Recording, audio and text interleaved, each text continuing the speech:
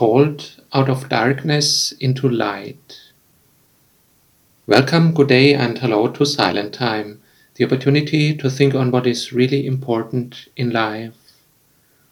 Called out of darkness into light. In the darkness, we do not know where we go. We do not see the next step. We do not see the future. We are even unclear what is happening around us. In the darkness, also crimes and evil things happen. Isaiah 9, verses 1 to 3. Once that area was disgraced, but the future will bring honor to this region. The people who walked in darkness have seen a great light. They lived in a land of shadows, but now light is shining on them. And then he prays to the Lord. God, Lord, you have given them great joy. You have made them happy. They rejoice in what you have when they harvest, and the people harvest. For you have broken the yoke that burdened them, and the rod that bade their shoulders. You have broken the yoke that burdened them.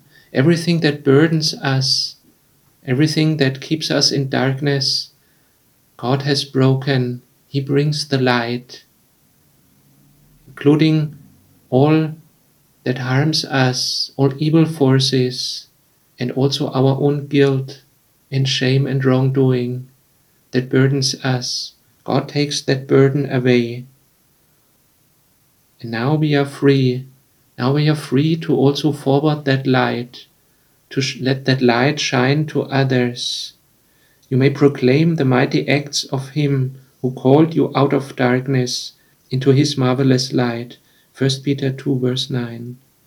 We are called to proclaim the mighty acts of Him who called us out of darkness into His marvelous light. Lord, you are God of light. In your kingdom there is only light, no darkness, no evil, only good things. Your light of holiness, of love, of help, of building each other up. When we don't know you, we were walking long time in darkness, but now we have found you, and we want to walk in your light. Show us also where we shall forward your light to others. Thank you for all that you give.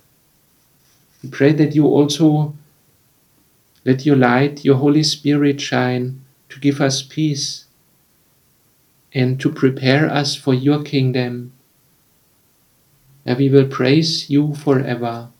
All praise and glory and honor be to you. Amen.